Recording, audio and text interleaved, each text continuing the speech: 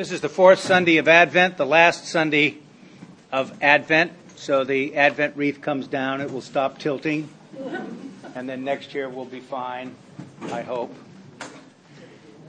But the gears have really switched this Sunday because we're right near Christmas.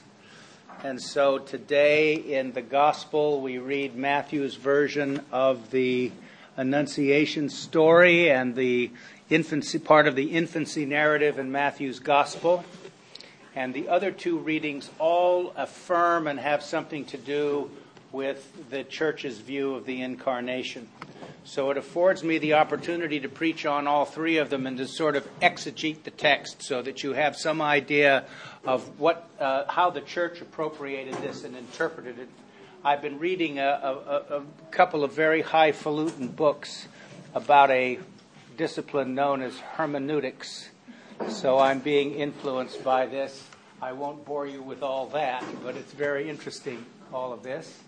So I want to talk a little bit about Mary when we get to the Gospel, and a little bit about why we hear virgin in Matthew's account. I talk about this often, usually around this time of year, but it's good to reinforce it, about the virginal conception, and then to say some things about where we're moving towards Christmas, the great affirmation, in one sense, of our humanity. So let me start with the reading from Isaiah. This is a very famous passage, and you who've hung around the church for a while have heard it. Behold, or look, a young woman shall conceive and bear a son. And so I need to tell you about the situation on the ground, because Christian people have read that as predictive of Jesus' birth. And I don't think that that's irresponsible, given our understanding of who we believe Jesus to be. But Isaiah wasn't thinking about that when he spoke this prophecy. So we need to know a little bit about the situation on the ground first. Isaiah was a prophet, and the king that he wanted to prophesy to was named Ahab. And as Dr. Reginald Fuller in his commentary on this passage said, Ahab wanted to have no truck with Isaiah's prophecy. That's exactly the way he puts it in his commentary. But Isaiah didn't care about that. He prophesied anyway. There was a situation in the kingdom of Israel where we're concerned now about the preservation of the Davidic monarchy. And so Isaiah tells Ahab that a young woman will conceive in her womb and bear a son, and he will be called Emmanuel. Well, Isaiah means Ahab's son, his wife, the queen's son, Hezekiah. And that's who's going to get born. And it will guarantee the continuity of the Davidic monarchy. Matthew, in his gospel, is concerned about connecting Jesus up with the line of David. So there's a rather difficult genealogy in the beginning of Matthew's infancy narrative, which seeks to make sure that Joseph is related to King David. So all of this is done, and there's a reason, and I'll get to that in a minute, in terms of what it is they tried to do. So let's just leave that alone. It's referring to a specific historical circumstance that Christian people looked back on, their own sacred literature, those who knew the Hebrew Bible or who had heard it read to them, and they said, you know what? The birth of Jesus stands in direct continuity with God's purposes. And God's renewing, restorative return from exile, all of the things that we've talked about, is present now, and in our view as Christian people then, in the New Testament church, represents now the unique focus of the divine presence. And we see God fulfilling that in the person of Jesus and at his birth that we celebrate on Christmas. So this text is about bringing us up to speed on that. So let's hold the thought in the Hebrew text. Look, a young woman, Alma in Hebrew, shall conceive. That's what it says in the Hebrew Bible. And Matthew now is going to quote from the Old Testament in a few minutes when I talk about that. But first I want to say a word about Romans. So here's why I'm doing this. In the Episcopal Church, if someone were to ask you, how do you understand what is authoritative in your faith and belief? We would say we have three things that we believe are authoritative. The Bible, the tradition with a capital T, and our human reason and experience. I come from a branch of Anglicanism, in fact, the majority of Anglicanism, which doesn't view the Bible as some hermetically sealed unit that dropped out of the sky into our hands, right? It actually is part of the tradition. And as Henry Chadwick, the great historian of the early church, who died a couple of years ago, said, the thing that everybody needs to keep in mind always is that the church is prior to the Scriptures. The church is prior to the Scriptures. And that means we were here first. We wrote the Bible. So in that sense, we are free now to understand this book in terms of the tradition of interpretation that has been held over time. And this is where this reflection gets, controversial, because people have different views about how we have interpreted various texts over time. But there is a broad sweep of biblical interpretation which supports the view that it is the tradition with a capital T that we understand or use to interpret the deep things of Christian faith and belief. So what we're going to be talking about in this sermon are the traditions that are behind the virginal conception, traditions behind our understanding of the humanity and divinity of Jesus, that don't flow from absolute statements in the biblical text, but from our reflection on and conversation about what is in the biblical text. This may be complicated, but there it is, One of the things I liked about being an Episcopalian when I became one was you didn't have to park your brains in the narthex when you came in. But it seemed a little bit difficult because the answers weren't always as sure. And sometimes we get accused of being awfully wishy-washy on a great many things. And there are lots of people who would prefer to have their faith a little bit more precisely defined for them because it's easier to proceed. But the difficulty is that you and I, as we live our lives and perhaps hold to some deeply held beliefs about God in our life and so forth, we receive challenges and opportunities, don't we, to rethink this stuff. It doesn't always work that way.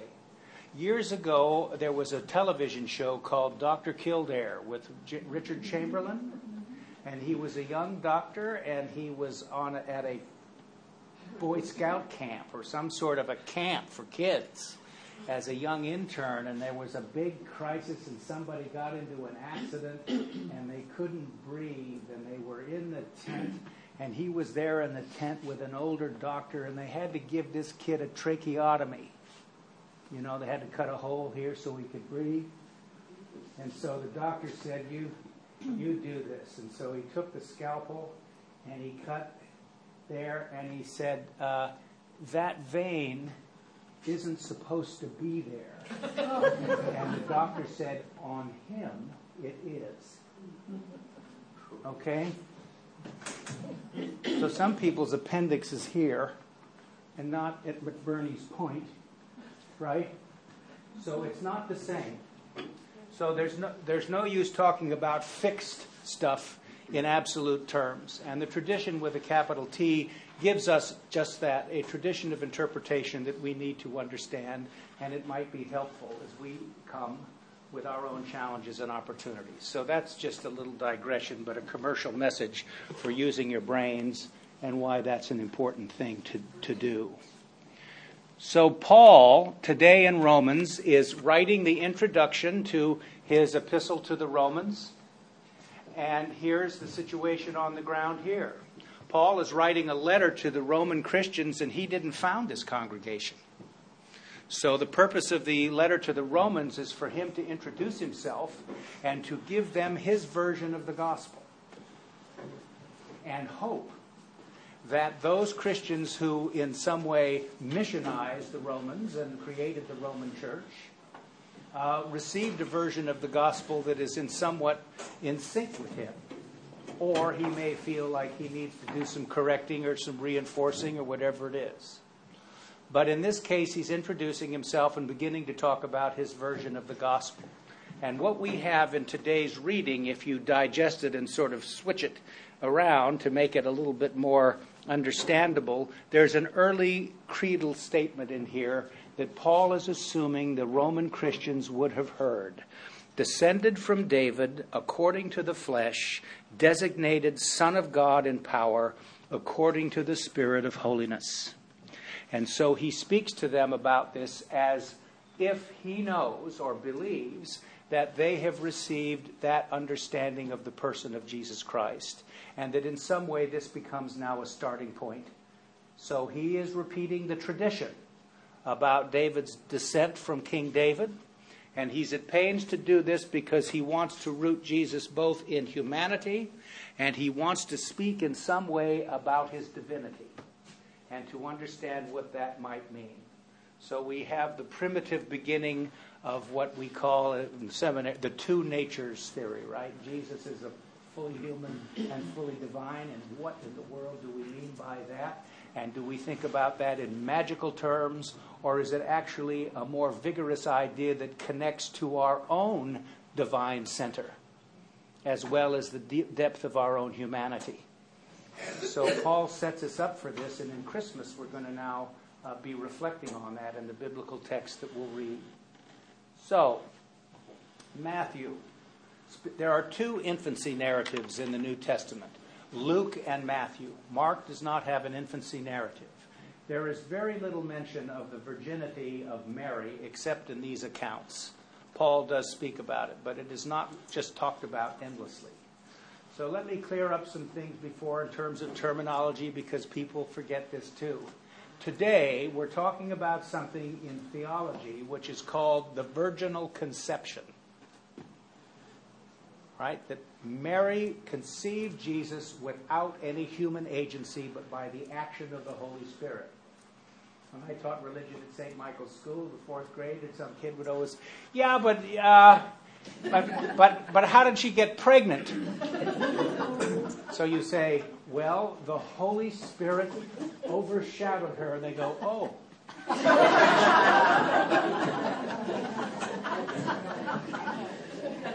No, that was easy. So here's the deal. Matthew is a former rabbi. He's a Jewish Christian. He's interested in connecting Jesus with King David because the Messiah that he had yearned for and that his people had yearned for, many of them, was to be a kingly Messiah. And there are other people who yearn, because of their Greek influence and understanding, for a more spiritual or priestly Messiah. Right? And so people, as these two traditions come together, Hellenism and the Hebrew outlook, we're going to have some sort of a synthesis of these two views about Jesus' humanity and his kingly messiahship, and also his priestly messiahship, the spiritual side of what it is that we're talking about in his redemptive work. In the Hebrew Bible, when we read from Isaiah, it says, "Look, a young woman is with child and shall bear a son and shall name him Emmanuel." A young woman, in Hebrew, Alma. Alma means, in Hebrew, a young woman of marriageable age, not a virgin. When we have the diaspora, Alexander the Great comes, and we have Jews now outside of Jerusalem and scattered all over the ancient Near East. They forget how to speak and read Hebrew, and so a Greek version of the Hebrew Bible gets translated, called the Septuagint, in Greek. And this section in the Greek Old Testament says, look, a virgin shall conceive. So you may have noticed the difference. We have young woman in the reading from the Old Testament, and in the Gospel today it says virgin, Parthenos. So Matthew and Luke use Parthenos. They don't use Alma. It's particularly startling in my view that Matthew would do that because he was a Hebrew speaker and reader. So he didn't use the Hebrew text, he used the Greek text on purpose. Why? Because for Luke and for Matthew, they were transmitting a tradition with a capital T that predates the writing of the Gospels, that Mary conceived Jesus without any human agency. And they believed that it was necessary to preserve that tradition for some reason. I am not making a commercial message to you for accepting the virginal conception, other than to say some pains were taken to preserve it. Right? So that's something that we just need to put out there at the group level. The Immaculate Conception has nothing to do with Jesus. It is the doctrine that holds that Mary was conceived in her mother's womb without original sin. So in medieval theological terms, you would say she was born with post-baptismal grace. All right? That is a controversial doctrine. It is one of the things that separates Anglicans and Roman Catholics in terms of their understanding of the role of Mary. You know, we're pretty much in sync. In fact, in 2005, there was a joint statement issued by Anglicans and Roman Catholics on Mary that pretty much agreed about everything, except that we demurred about two things. The Immaculate Conception and the Feast of the Assumption, which we believe is a little thin on the ground in terms of justifying it biblically, although we are willing to continue to have the conversation. But Anglicans, you know, are kind of funny because we have the Visitation, it's a feast day in our prayer book. We have the Annunciation, which is a feast day in our prayer book. And we have on August the 15th something we call the Feast of the Blessed Virgin Mary. The collect, the opening prayer that we read for that liturgy is the collect for the Assumption. But it is never spoken in that way, right? But that's what it is. So it's sort of like we'll just prefer not to say anything about that. But the Feast of the Assumption in the Roman Catholic Church is August the 15th. So those are things that we have that you just need to put on ice. You never know when you'll be able to talk about that. So, what do we get from all this? We get from all this that the church, in its tradition with a capital T, is at pains to present or to lay out to people something to do with the nature of the humanity of Jesus and his divinity. And they are not two separate natures where we have Jesus as a human here and Jesus as God here and divine. We have something that is put together. So we think and reflect about, if you're going to speak in the Orthodox fashion, about the divinity within the humanity.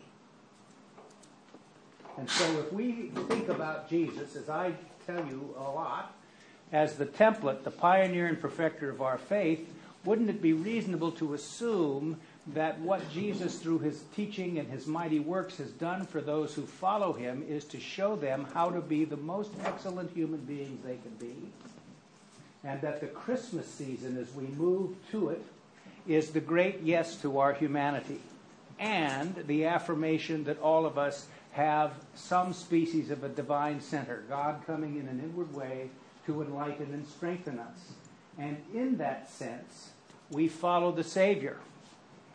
We aren't him, but we have that divine spark that comes to us.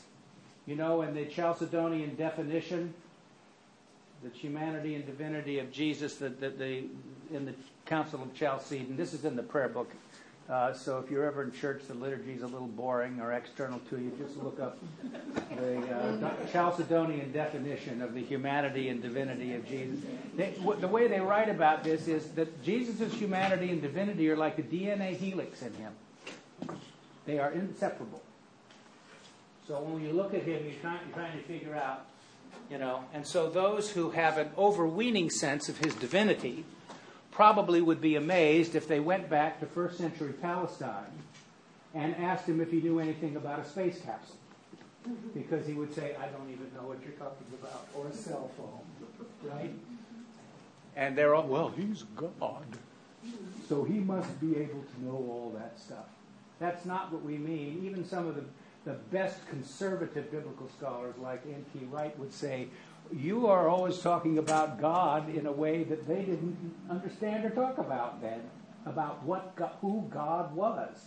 So when they speak about Jesus and his divinity, we have to keep that worldview in mind. This week, give thanks as you move towards Christmas for the incarnation, for the possibility that you can understand this as the means by which you appropriate the fullness of your own humanity. You'll hear me, I always say every Christmas I give you the 4 affirmations. And one of them is, of course, the goodness of our humanity. And this reading today in the infancy narrative and these other things begin to see and show us that this unity of humanity and divinity is something that all of us share in. Amen.